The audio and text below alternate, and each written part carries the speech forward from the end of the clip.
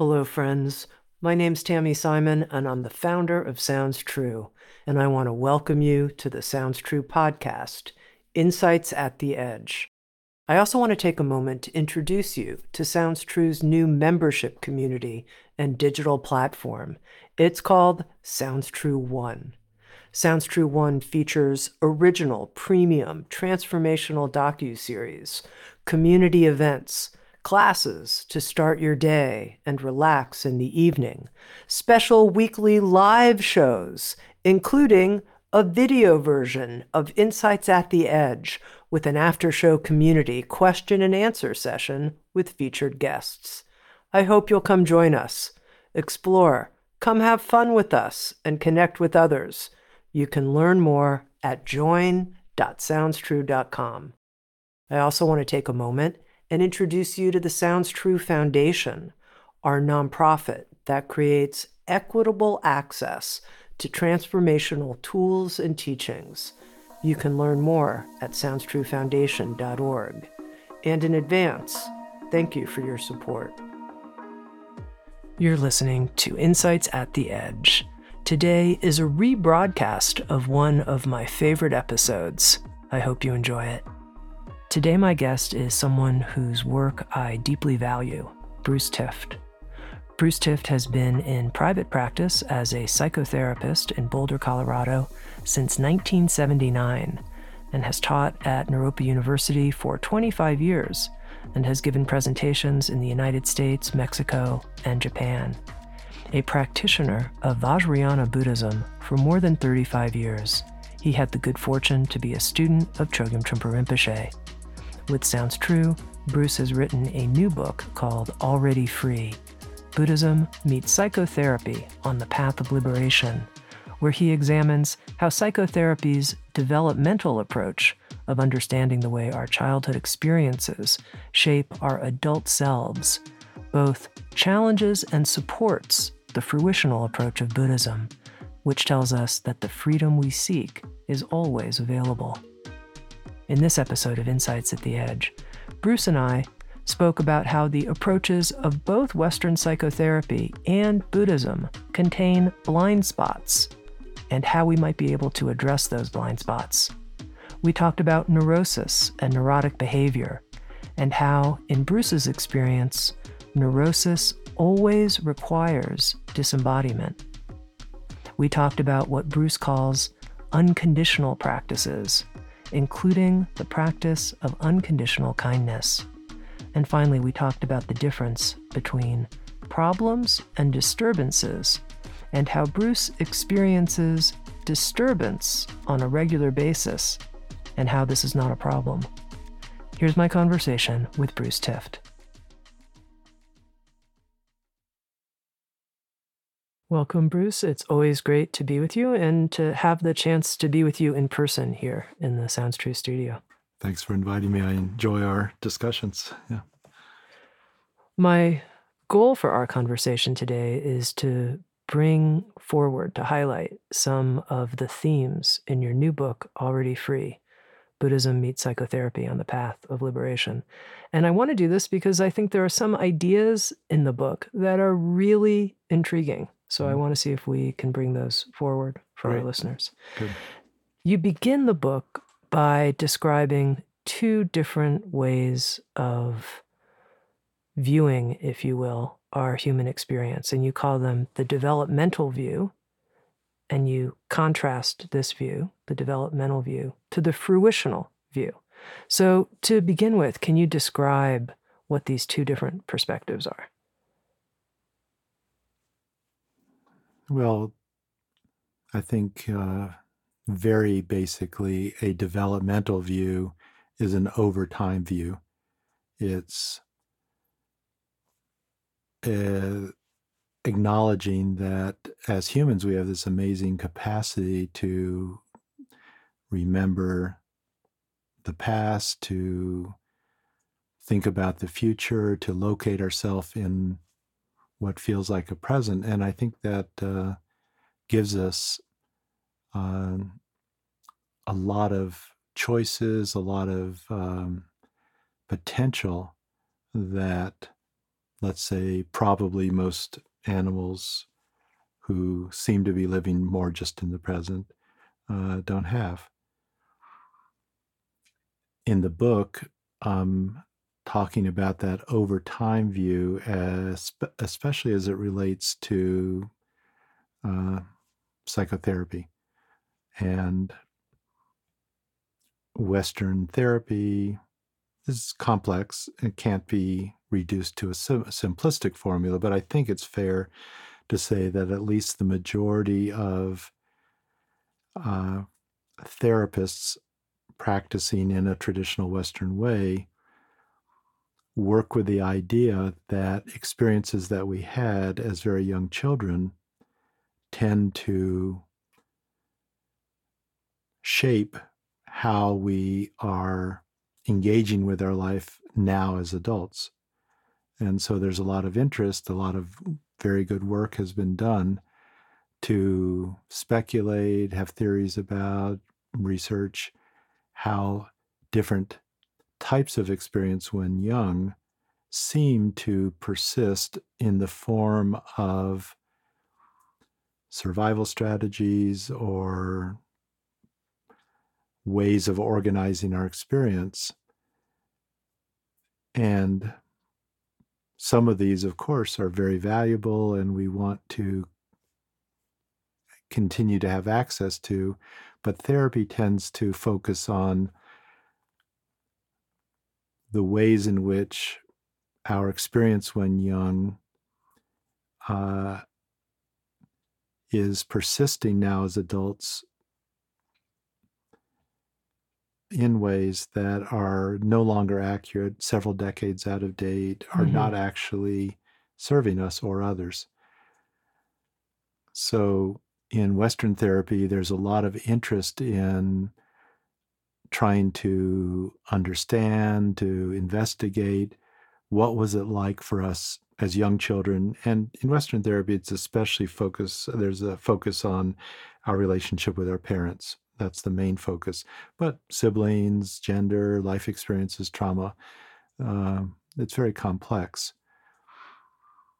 I find that that's so pervasive that it's, from what I can tell, I just hear from clients I work with, but from what I can tell, it's almost a given in a lot of types of Western therapy that there are unresolved issues from our past that some people call wounds or whatever, and that there's an idea that these unresolved patterns of behavior have to be resolved in order to be present.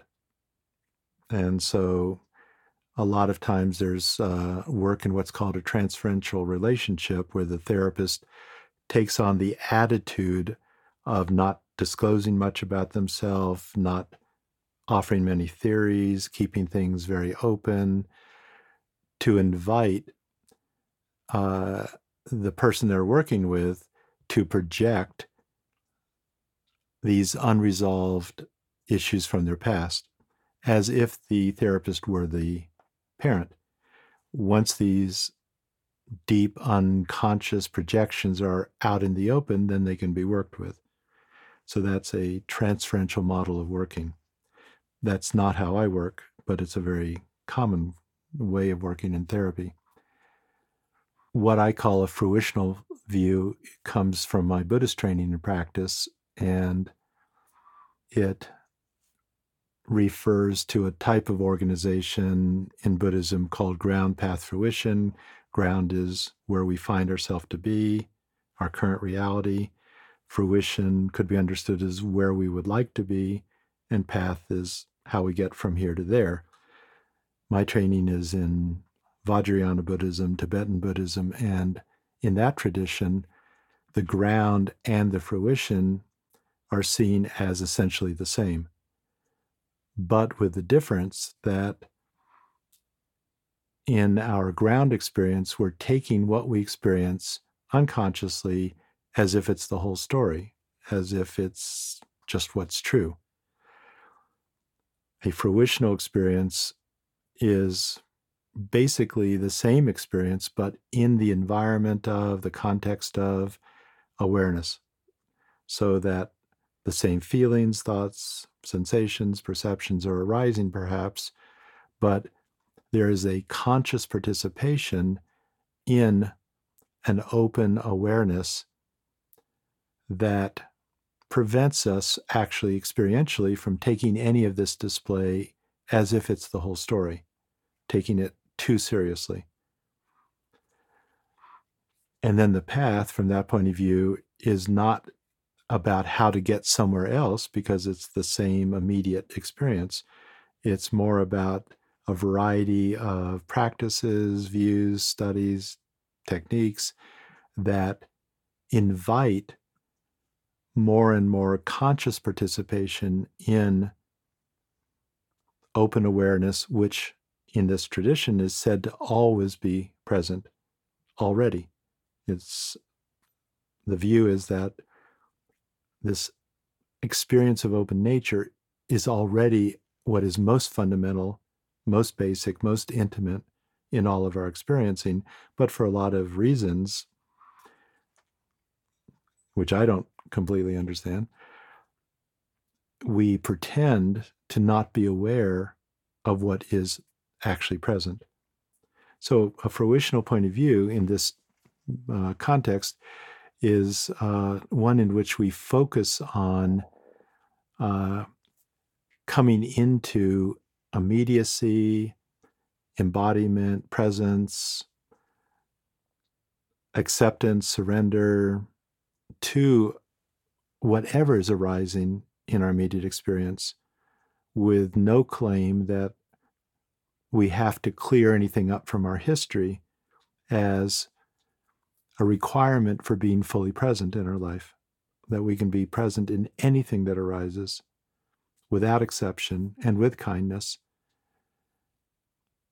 And anybody can do that as a practice, but of course, along a continuum, the more frequently we have moments of awareness, the more that view makes sense. Now, in your work as a therapist, you work both with a developmental approach and a fruitional approach. Mm-hmm. However, I want to clarify one thing. When you were describing the developmental approach, you said that you didn't work with the transference style Mm-hmm. that many therapists do. So why not? Well, I could probably examine my personal history to understand why I haven't ever been attracted to that, and that would be accurate. But I would say the more useful understanding is that I prefer to work with people as if they are adults who are responsible for learning how to relate to their own experience, whatever it is, including what's conscious or unconscious, resolved or not resolved, with almost a generic approach of being present and non-interpretive, embodied, and unconditionally kind to whatever we find there. And my bias is that as long as we are looking to the other person, whether it's the therapist, our partners, whoever, or a spiritual teacher, as if my capacity to be fully present and aware is somehow in the future or it's outside of myself, I think that is actually can be counterproductive to a fruitional view, which is my basic sort of ground to work from.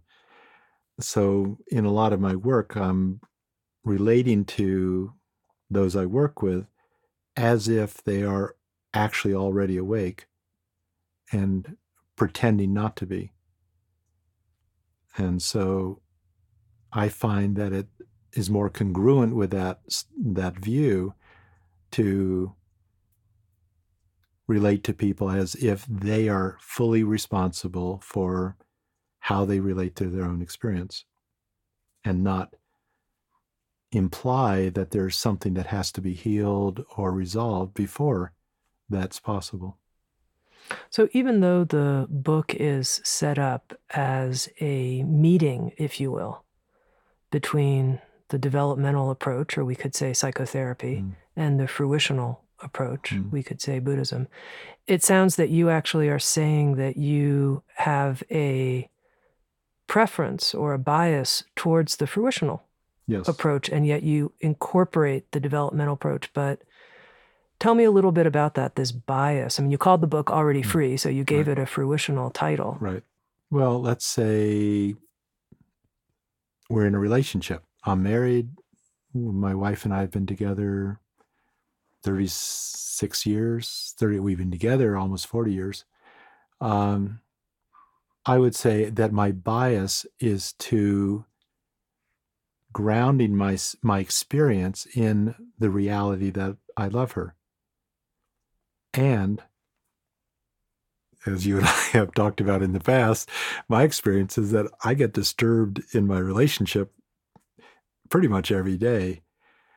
And so I have found it very helpful to work with that disturbance so that I am not feeling so upset, so I can be more kind to my partner, things, so that things work better. So on a relative level, I find it very helpful to work on the display of our experience. But my preference is to hold as the basic ground what is most true, the fact that I love this person and I feel loved by her, or why in the world would I still be in a relationship? So in a similar way, I prefer to relate to the people I work with as if I feel that they are already wakeful in their basic nature and that there's always work to do on the relative level. That's never going to end. You can't solve one's life. Life isn't solvable. It's not a problem to fix. It's a process we can participate in. And things are always improving. They're always falling apart. And so my particular bias is that it's very helpful to work on the relative developmental level to sort of clean up our act, to reduce our unnecessary suffering and not cause unnecessary harm to others. But I find that the experience of open awareness is what is most reliable in my life. And that is addressed in the fruitional view, and it's basically not addressed at all, really, in Western therapy. Now, a couple of times you've used this interesting word in our conversation. You've talked about the display, our experience, life as a display. And, I notice every time you use that word display, I think a little bit, are you not taking life as seriously as I am? Or what's going on with this word? It's a display. Well, I'm not taking life as seriously as I used to. I don't know about you. In the book, I use an example that makes sense to me. If we go to the movies, we're actually paying to get captured by that display. And we all know it's a display, but our unconscious agreement and hope is that it'll be so fascinating that we get a little break from our life for a couple of hours and get entertained. But it requires that we get captured by that display as if it's reality. But in getting captured, we have almost no choice. If it's a happy movie, we laugh. If it's a sad movie, we cry. If we took exactly the same movie and showed it out in a broad field, middle of the day, it's unlikely we're going to get captured by that display. We're going to know it's a display because, everything that's around it is so much more real and vivid to us. That open expanse within which the display is happening makes it clear that it is a display. Whereas when we have a more sort of tunnel vision approach to our experience, meaning without an environment of awareness, we take that display as if it's reality. So I happen to use display as an invitation for somebody to just consider that what we tend to take as reality may not be so in the way that we assume it to be. Okay.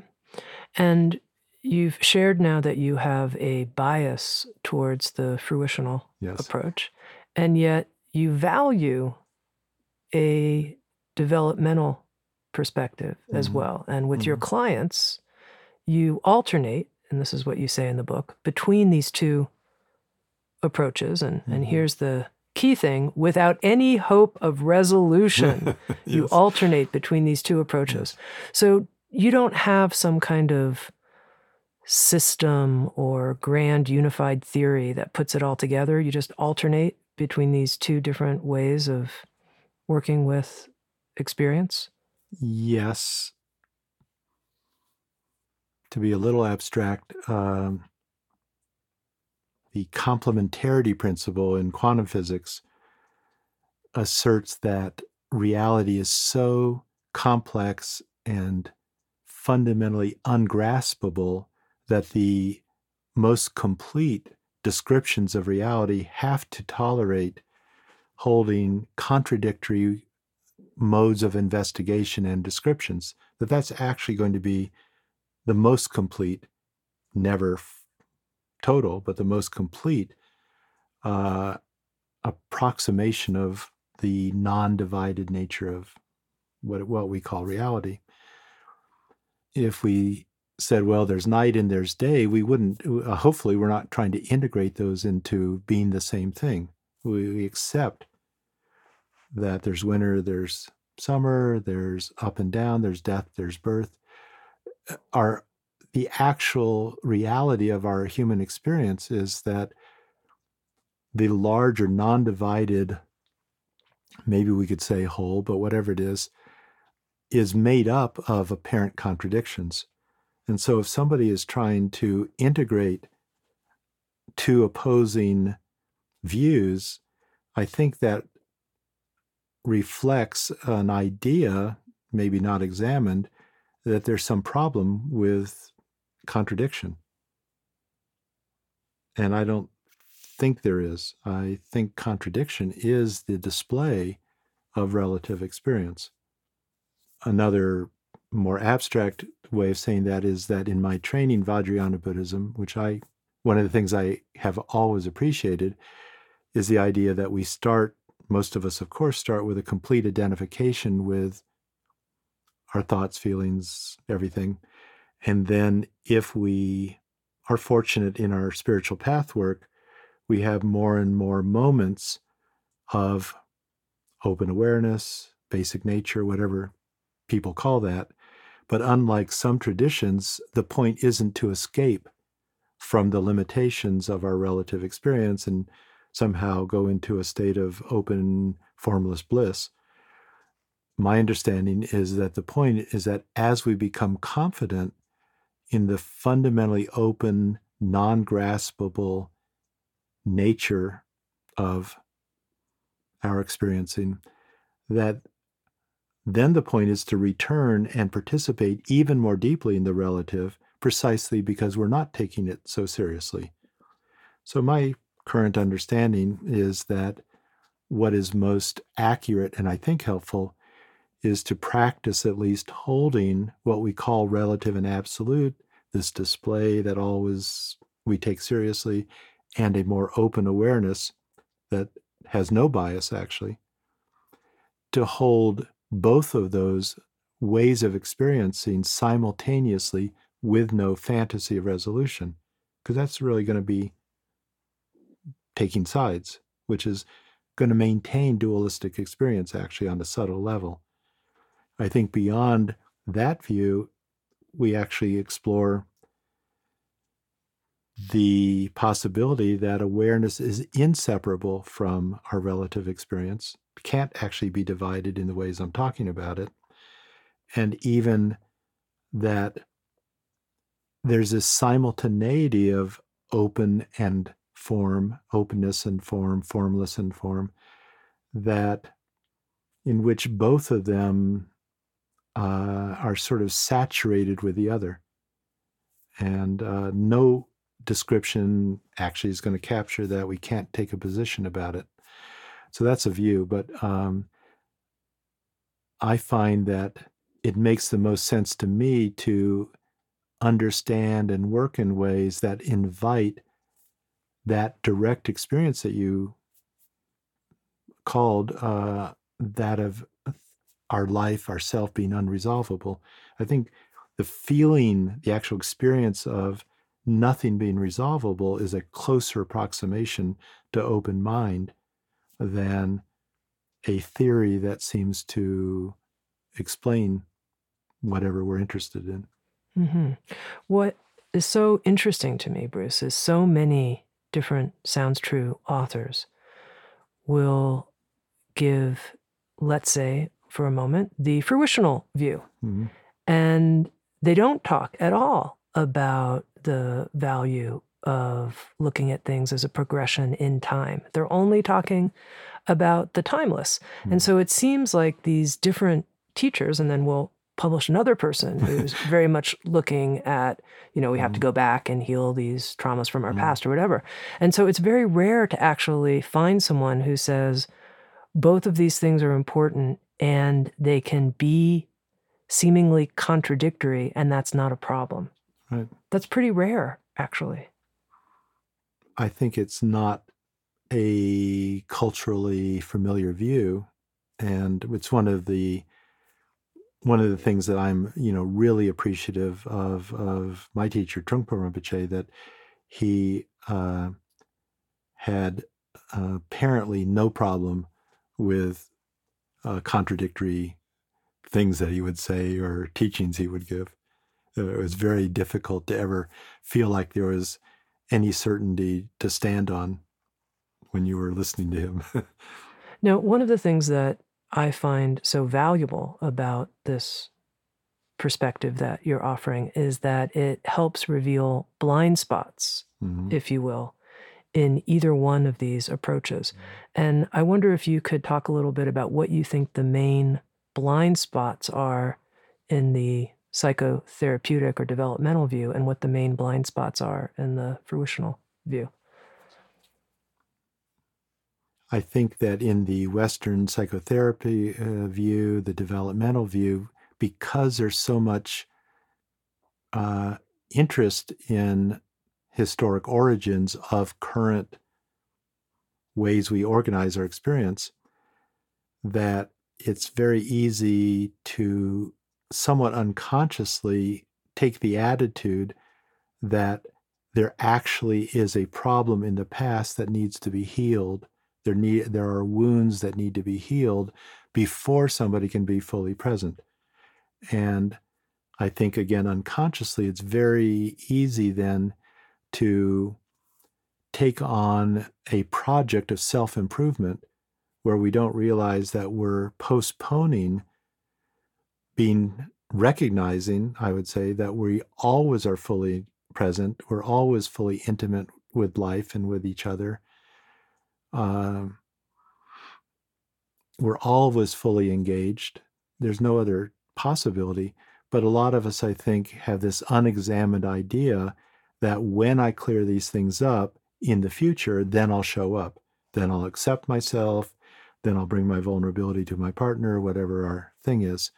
And so one of the problems with the overtime approach in our culture especially is that we postpone acceptance until there's a certain type of improvement. And I think that's it's invited by that view, that blind spot. In the fruitional point of view, it's sort of the flip side, where there's much more focus on acceptance, and improvement is seen as a story or a fundamental aggression toward reality. And so I've worked with many clients who are practitioners who, in my opinion, are somewhat unconsciously using immediacy as an avoidance of dealing with our actual human, messy life. I mean, I can't tell you how many people over the years have come into therapy, and they usually don't stay long given my style, but uh, basically reporting that they never have had a long-time job. They're there because their partner tells them, that they're ready to leave them because they yell at them, or they're, drinking too much. I mean, uh, you're familiar, of course, with the term spiritual bypassing, and that's a way of saying it, that people can use immediacy, because it's true that in the present moment, it's almost impossible to find any evidence of a problem. We can find disturbance and stuff, but no evidence of a problem. Problem basically means a refusal to be present. And it's very pervasive in the spiritual path community that people will be drawn to a path of nonviolence, let's say in Buddhism, when they have issues of anger. Oh, great, I'll go and be calm and generous and kind and everything like that. And they use these practices often as a way of not having a relationship with their own rage, their sadistic impulses, their basic aggressive energy, which all humans have. So I think the blind spot in the fruitional view is that by focusing only on immediacy, we can ignore the patterns in our experience, which are only revealed over time. But in therapy, especially, basically we're looking for out-of-date patterns of experiencing. Okay, I want to talk about neurosis. And there's a couple of interesting quotes that I've pulled from the book, already free. But to begin with, how do you define neurosis? I usually don't, but I did in the book, I guess. I guess I would say that neurosis I see as a practice that has to be maintained with a lot of intelligence and creativity and discipline even, in which we are constantly looking for ways in which to ignore the truth of our experience and focus on ritualized dramas, apparent problems, distractions, as a way to pretend that we don't really have to feel and work with what we don't want to experience. And that usually these patterns of ignoring and distraction could be understood as having their origin in young childhood. I think that's very accurate. But my view is not so much about how did they get formed. I'm always curious, but not so much how did they get formed as young children, but the real question for me is, how is it that we are maintaining these patterns of avoidance in the present moment when there's almost never any evidence that they are actually necessary and justified? So in my work, I have the view that most of us actually actively are looking for evidence all the time that will justify our investment in these patterns of avoidance. So I'm wondering if you could give me a concrete example that would make it just a common neurotic pattern that's an avoidance pattern. I don't like to pay bills. I get anxious because I'm not independently wealthy. And that's not why I get anxious, but that's my fantasy that I wouldn't be anymore. But anyway, I get anxious about paying bills, and I can... Are you giving us a personal example here? Yes. Oh, this is a personal. Yes, a personal example. Good. I figured I could talk about you, but it's more kind to talk about myself. So I find that I have a tendency to put sort of the bills off to the side somewhere, either literally in a little pile or just out of my mind. And I don't often deal with the bill paying proactively, but a lot of times I'll suddenly realize, oh no, did I pay that bill? And I'll go look for it in the pile and say, oh, damn, I forgot it. Or oh, good, I have got another couple of days. And so I generate a drama about paying bills. Um, it obviously doesn't prevent me from feeling disturbed, but it, like a lot of procrastination strategies, it allows us to unconsciously pretend that my anxiety is about this issue of, let's say, paying bills, rather than recognizing I have anxiety every day of my life. And if I had a very organized system and paid my bills ahead of time as I was able to, I'd have to feel that anxiety every day. But if I can sort of condense it into a little short drama, then I can sort of unconsciously ignore that reality of that part of my life. Okay, so then this brings me to one of the quotes from the book. Neurosis is always a substitute for experiential intensity. And I wonder if you can unpack that for us. Yeah, so that's just a paraphrase of a quote by Carl Jung, which I like, which is that neurosis is always a substitute for legitimate suffering. That was his quote. And I like that because it points to neurosis as the activity of intelligence, whereas I'm not a Freudian, but I think that some of that view was that it was sort of this blind conflict between our libidinal sort of primitive sexual energy and our superego type of energies. And a lot of people see neurosis as something that is sort of happens to them or they inherited from their history. I prefer to think of neurosis as a practice that has to be maintained continually.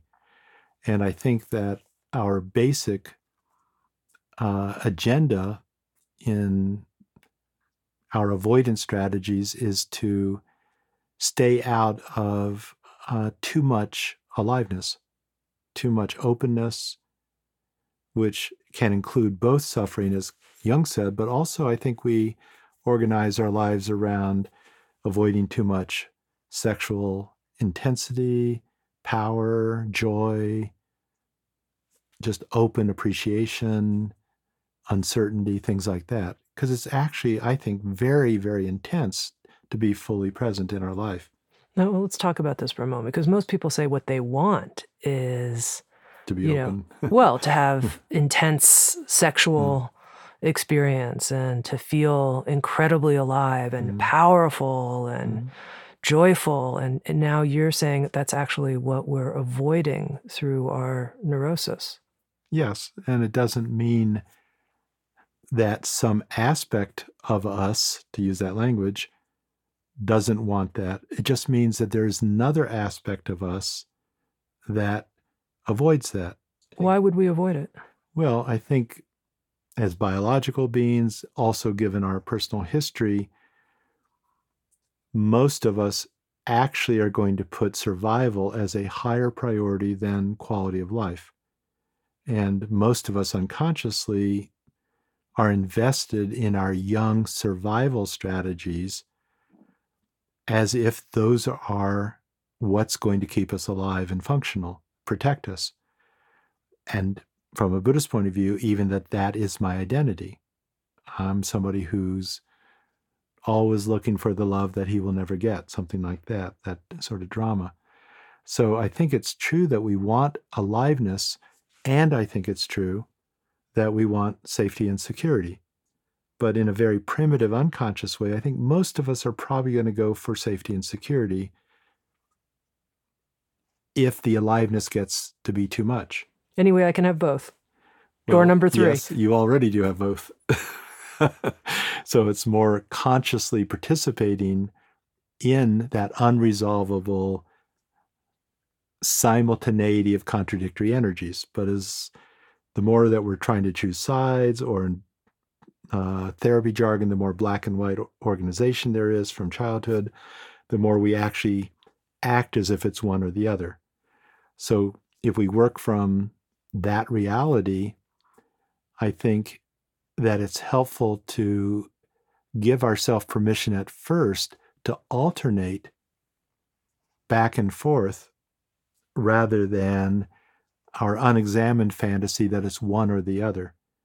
So that might mean that I'm going to allow myself to have moments of passion or of open mind or of rage or feeling very confident, whatever it is, and that I don't have to stay there. That I think it's just as important to be open to being closed as it is to be open to being open. But a lot of sort of therapy, spiritual path people, I think, have a prejudice that it's good to be open and it's bad to be closed. And so they keep on trying to be open all the time. But that just guarantees that their need to be closed, meaning protected, safe, secure, will get expressed unconsciously and indirectly. But if we want to practice unconditional openness, if it's unconditional, we have to be just as open to being closed as we are open to being open. And then I think it's more like breathing in and breathing out. It's appropriate, skillful, accurate to alternate between these two energies, knowing that they will never be resolved. Sometimes I'm going to want to be close. Sometimes I'm not going to want to be close. Sometimes I'm open to ecstatic experiences. Sometimes I just want to watch TV, Maybe none of that's a problem. Okay, we have another quote from the book Okay. about neurosis that I found quite important, actually. Neurosis requires disembodiment. If it makes sense, that neurosis is fundamentally an avoidant strategy where we're trying to get out of experiential intensity, it's very difficult, I believe, to ignore the truth of our experience if we're aware of what our embodied experience is.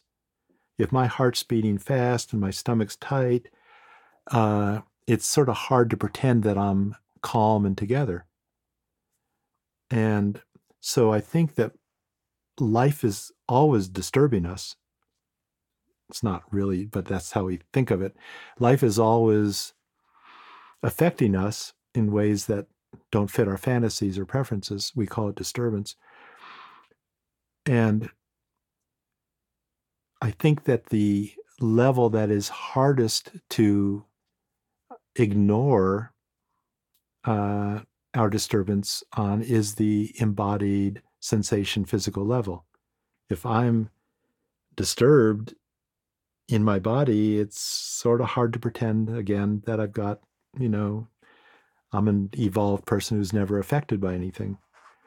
So I think one of the fundamental requirements of neurotic organization is a dissociation from our immediate embodied vulnerabilities.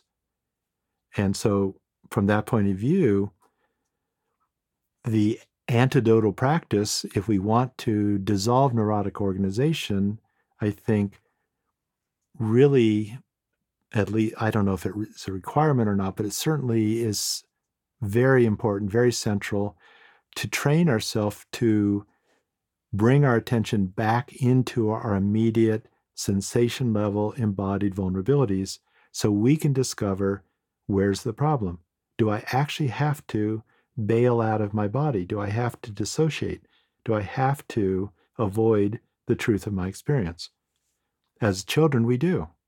There's no way in the world that we can tolerate the inner and outer overwhelming intensities of being a little fragile little being in the world. But by the time we're adults, a lot of us actually have the capacity to stay embodied through very, very intense experience. But until we discipline ourselves to go into what we don't want to feel, we're probably going to take our young assumptions for granted as if they're still true. So it seems to me that for somebody to successfully ignore the truth of their experience, it's really almost necessary to disembody, to get out of our immediate embodied vulnerabilities. And to dissolve neurotic organization, I see that as a very central part of that work, is to re-embody. But again, nobody wants to feel unsafe or we don't want to feel our rage and our panic and our grief and our fear. So this is all counter-instinctual work. It's not, a lot of Western therapy, I think, mistakes the practical need to feel safe to do certain types of work, especially trauma work. I think there's an unconscious extension of that, and thinking that the point is that we're supposed to feel safe in relationships. We're supposed to feel safe in our life. Nobody feels safe in their life. How could anybody? Life isn't safe. Life isn't organized around our survival or our preferences. So I think it's very important to learn to discriminate between feeling unsafe, for example, and whether we actually are unsafe. Mm-hmm. Okay, I want to help a listener at this point bring this into their own life. So if someone's listening and they're thinking, I wonder, in what way am I neurotic? In what way am I neurotic? They could ask anybody that knows them and probably get a pretty good answer. Good idea. But what would be your suggestion, first of all, how they could choose to just work through this here with us, to pick one of their, out of a handful? How would they find, oh yeah, that's how I know I'm definitely neurotic in that respect? Well, I think your question is a good one to start with, which is, how am I neurotic instead of am I neurotic? Yeah, we're going to presume. We're going to presume okay. All of our experiencing is an inseparable entanglement of sanity and neurosis. So how am I sane? How am I neurotic is the more useful question. There's a lot of ways to approach that. One, let's say, because relationship is very important to many of us, let's say that any experience that I have of complaint about my partner is almost certainly evidence of neurotic organization. Well, everyone's going to have something on that front. Every single person. Safe one. So that's a safe one. So everyone's going to have a complaint Yes. about their partner. I'm going to bet my career on it. Okay. And once they identify that, then what's the next step? Then they could consider the view that their actual complaint, more precisely, is probably that their partner is triggering feelings in them that they don't want to feel. So if I'm irritated with my partner, that probably means I'm irritated at having to feel some vulnerability that I've had all my life, that my partner is triggering but not causing. Because I had this issue before I ever met them. If we split up, I'll still have this issue. They're not the cause. But codependent dynamics involve this sort of mutual agreement that we'll each blame each other. Nobody will have effective boundaries, so nobody has to deal with their own vulnerabilities because the finger's always going over to one's partner. So anytime we have a complaint, we could start by asking, oh, what is it that I'm having to feel right this moment that I don't want to feel? And then investigate that. My bias is to investigate it as raw sensation level experience, no interpretation at all, certainly no claim that it's about my partner, because it's not really. And then see, first of all, well, is it killing me to feel my tight stomach, my heart hurts, my throat's constricted, whatever? Is it damaging me? Is there any evidence about my worth as a person? I've never found it. We're not going to find shame or guilt or abandonment as sensations. They're not. They're already dissociative interpretations of our immediate vulnerability, in my view.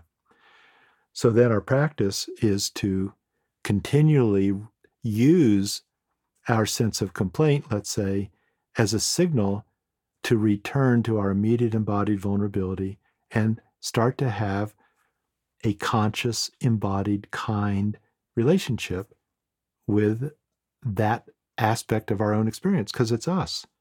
It's not something that's happening to us. And at some point we get to clarity. Doesn't it just make sense for me to be kind to my own difficult experience? Nobody else on the planet's lining up to be kind to my vulnerabilities. Maybe it's up to me. And so basically we can use any repetitive, dissociative experience, whether it's self-aggression is another very common thing that's I would say, is always a dissociative escape from some immediate embodied vulnerability that's happening. Okay, so let's slow down on that one. Okay. So that means that any time that I'm feeling terrible about myself, oh my God, I can't believe I said that, or I could have handled that better, or etc., that I'm leaving my body in some way. I would say almost certainly. And substituting what's probably an historically learned explanation for my difficult feelings. And most kids have to learn to blame themselves rather than blame their parents. That's not very safe when you're young. So, first of all, like your language was when I'm feeling like I've done something wrong, but that's not a feeling. That's already an interpretation. And so a lot of us unconsciously actually relate to our story about our disturbance as if it's our feelings, but they're actually stories. They're dissociative explanations for why I'm feeling anxious or vulnerable or raw or exposed or something very hard. It's hard to stay embodied with that raw exposure sort of feeling. But I would say if somebody investigates with that sort of question, what am I feeling right this second that I don't want to feel? Stay embodied with no interpretations. They're never going to find any evidence of my being unworthy or somehow worthy of shame or anything like that. It's just not there. There's just raw vulnerability. Now, you speak at one point in the book about these unconditional practices that we can bring into our life. You could call them fruitional practices. And one of them is this practice of unconditional kindness. And I'd love for you to say more about that, because I think it's something that's really challenging for a lot of people. Yeah, our culture isn't exactly mature, and we have a lot of aggression in our culture, and a lot of it gets, turned against ourselves and others. Sometimes if I'm working with a client and they happen to be a parent, I'll invite them to remember what it was like when they had their little infant, maybe 6 months old or something, and that infant was inconsolable. They were in pain, they were upset, and the parent tries everything they can and nothing works. And when I ask a parent, well, what do you do then? What did you do? I have had a couple of parents say, well, throw them in the room until they feel better. But 99% of the parents say, well, I'll just keep holding my little baby, I'm not going to abandon my baby, but it's tearing my heart apart to not be able to solve my baby's pain. And so, of course, that is analogous to how we might hold our own deep grief and rage and fear and panic and everything. We can actually hold exactly what is most disturbing to us in a sense of love, as if we're actually holding that. It's not an intellectual practice, it's a heart practice. And I find that for many of us in our culture, that the sort of more heart-based practice of unconditional kindness, which means toward everything without exception, is actually much more powerful than just clarity practices.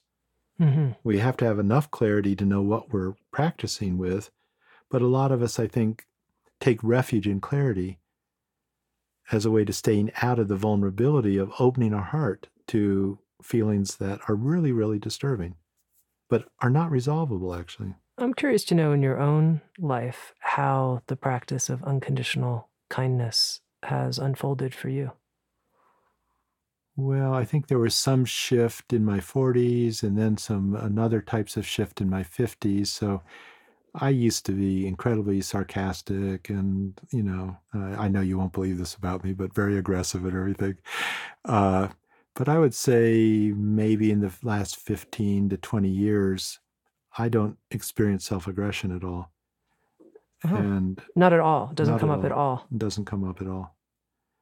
And I think that has come out of some variety of factors, but I think an intention to practice kindness at some point in my life was very central to that I really committed to returning to my immediate experience, whatever it was.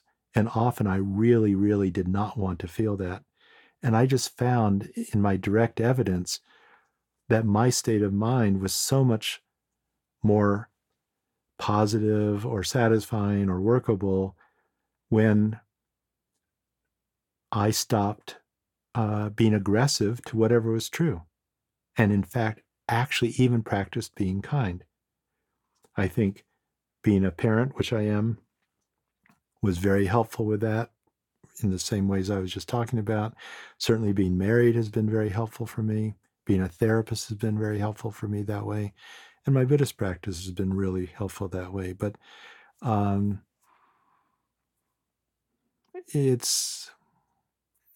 would say it's not even an issue. It doesn't come up anymore about self-aggression. So I don't have a current practice of being kind, because that's sort of an antidotal practice. Mm-hmm. Pretty cool, Bruce. Yeah, sounds good. You don't know if it's true or not. I trust you. You're a truthful guy. Okay. Now, there are two other unconditional practices that you write about in the book: unconditional immediacy and unconditional embodiment. And I wonder if you can give us the sort of pith instruction, if you will, on both of those. Well, we've touched on both of those. I think the fruitional view has a lot to do with immediacy. And so the more we return to what is most true in this present moment, whatever a moment is, but in this present moment, understanding we're only living in the present moment. This is the only moment in which we can find out what is most true, and there's always some unfolding happening on a relative level. But in my experience, what we find to be most true in the present moment, as we go deeper and deeper and deeper, and more and more and more immediate in our experiencing, is that we find less and less and less evidence of any problem, any division, any conflict, anything missing. And as you and I've talked about, that's not the whole story, because as humans, there's also the overtime recognition, the patterns that will continue to manifest. But when we have a ground of immediacy, then we can work with these patterns without a sense that they are a problem. We actually increasingly just work with these patterns as practical issues to help improve the quality of our life and our capacity to be of benefit to other people, but not because there's something wrong with me that I have to heal before I'm okay. Embodiment we were just talking about, and that again is an unconditional commitment to return, because most of us are always dissociating, to return to immediate embodied experience, not even just when there's a problem, but just as an ongoing practice, almost like being aware of our breathing. It's not because there's a problem, it just, that's sort of more true than my stories about what's happening. I remember reading at some point about a Western student doing a retreat in Thailand, and the teacher there gave the instructions: in the next 10 days, don't do anything that takes you out of your body. So I thought that was a great instruction for a retreat. And we could actually commit to that practice, not as an accomplishment, but as a practice for the rest of our life. Why should we ever intentionally do anything that takes us out of our immediate experience if that's the only moment we're living in?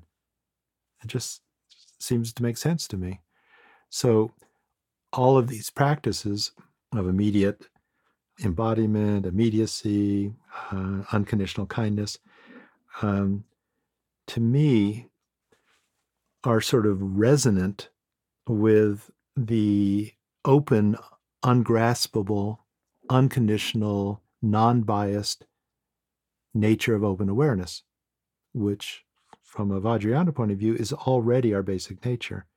And so if we can take on practices that are most resonant with our basic nature, my hope is that it actually will, through a process of resonance, start to invite more and more conscious participation in this fundamental nature. I sometimes just use the analogy of two tuning forks tuned to the same frequency. If you hit one, the other is going to start vibrating without being hit. And so if we can take on active practices that keep inviting the sense of unconditional awareness, embodiment, kindness, in Buddhism, we talk about mind and body and relationship, those sort of three things. I think that it's an invitation. It's not causal, but I think it's an invitation to have more and more frequent moments of investigating that really interesting question of, well, what is aware of all this? What's the nature of awareness?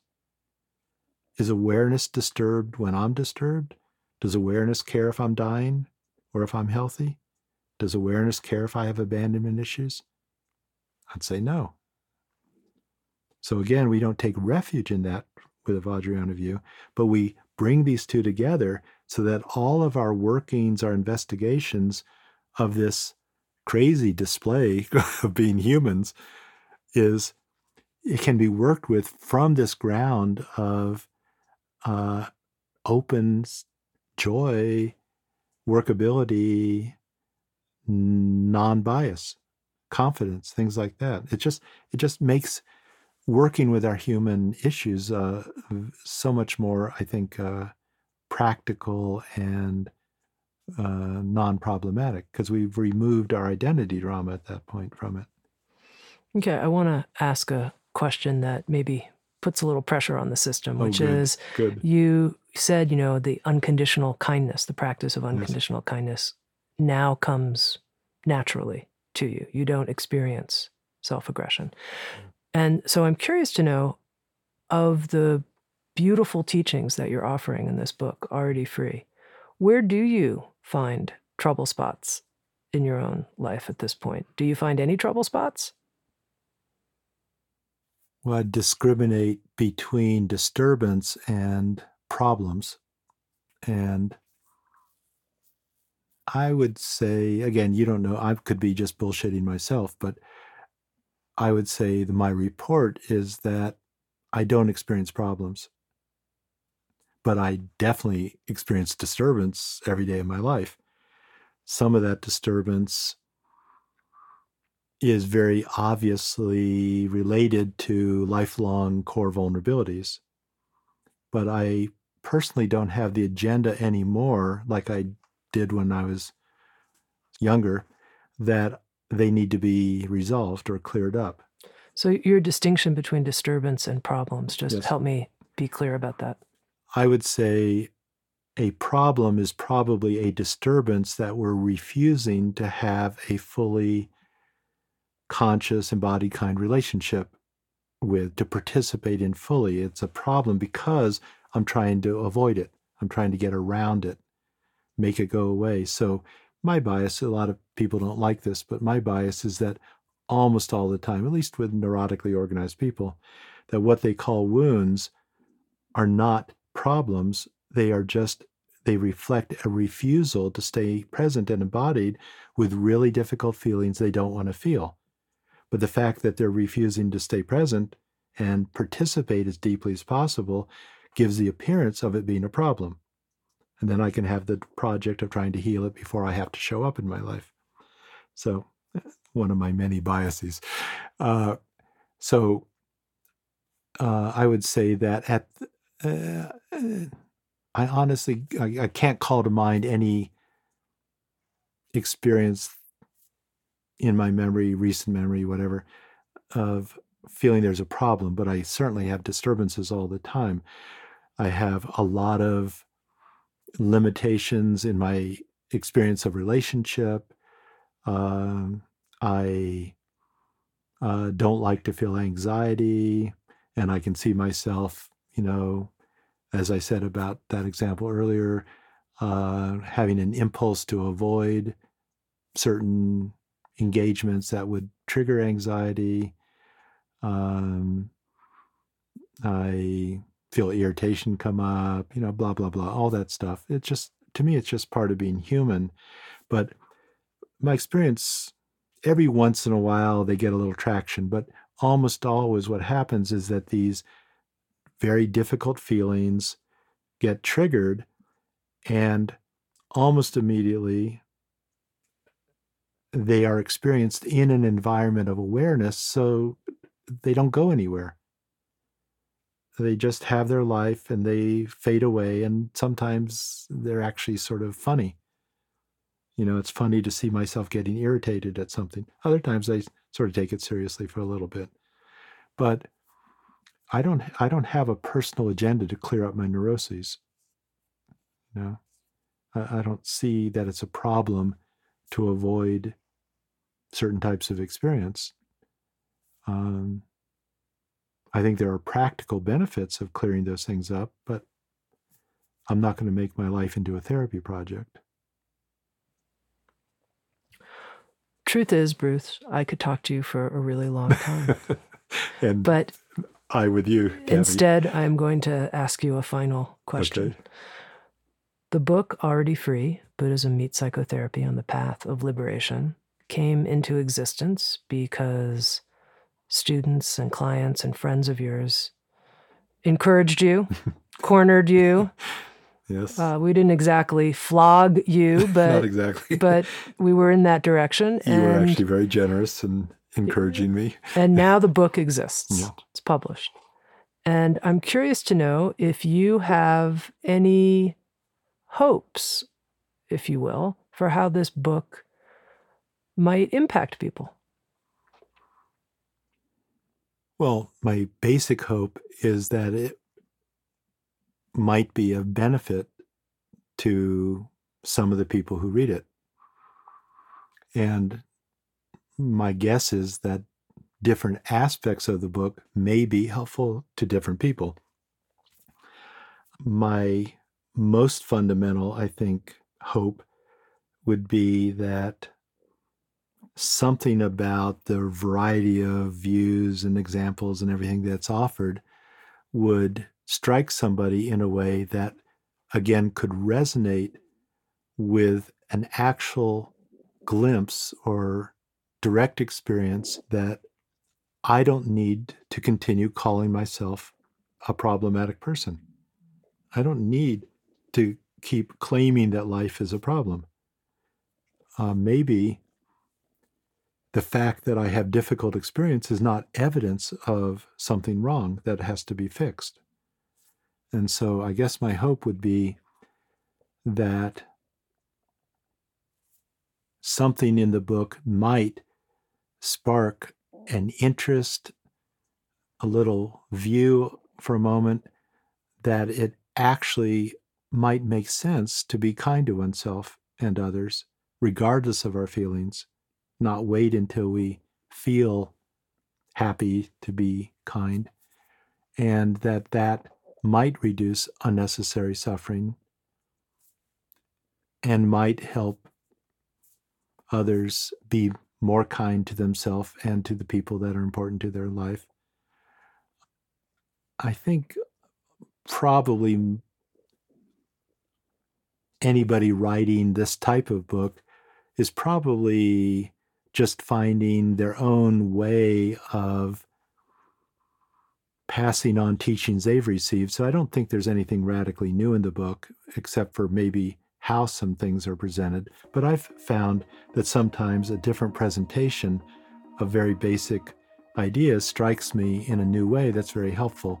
So I think that would be my hope, not that, oh, this is some new material, as much as maybe it's a different way of presenting it that might be more accessible to some people.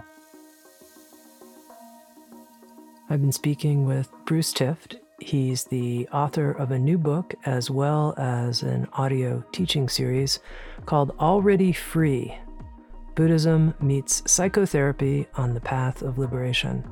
And I do have to say, I feel quite a bit more embodied, alive, a sense of immediacy, and I feel even more free, Bruce, at the end of our conversation than I did at the beginning. So Thank you so much. Good testimonial. Thank you. Thank you.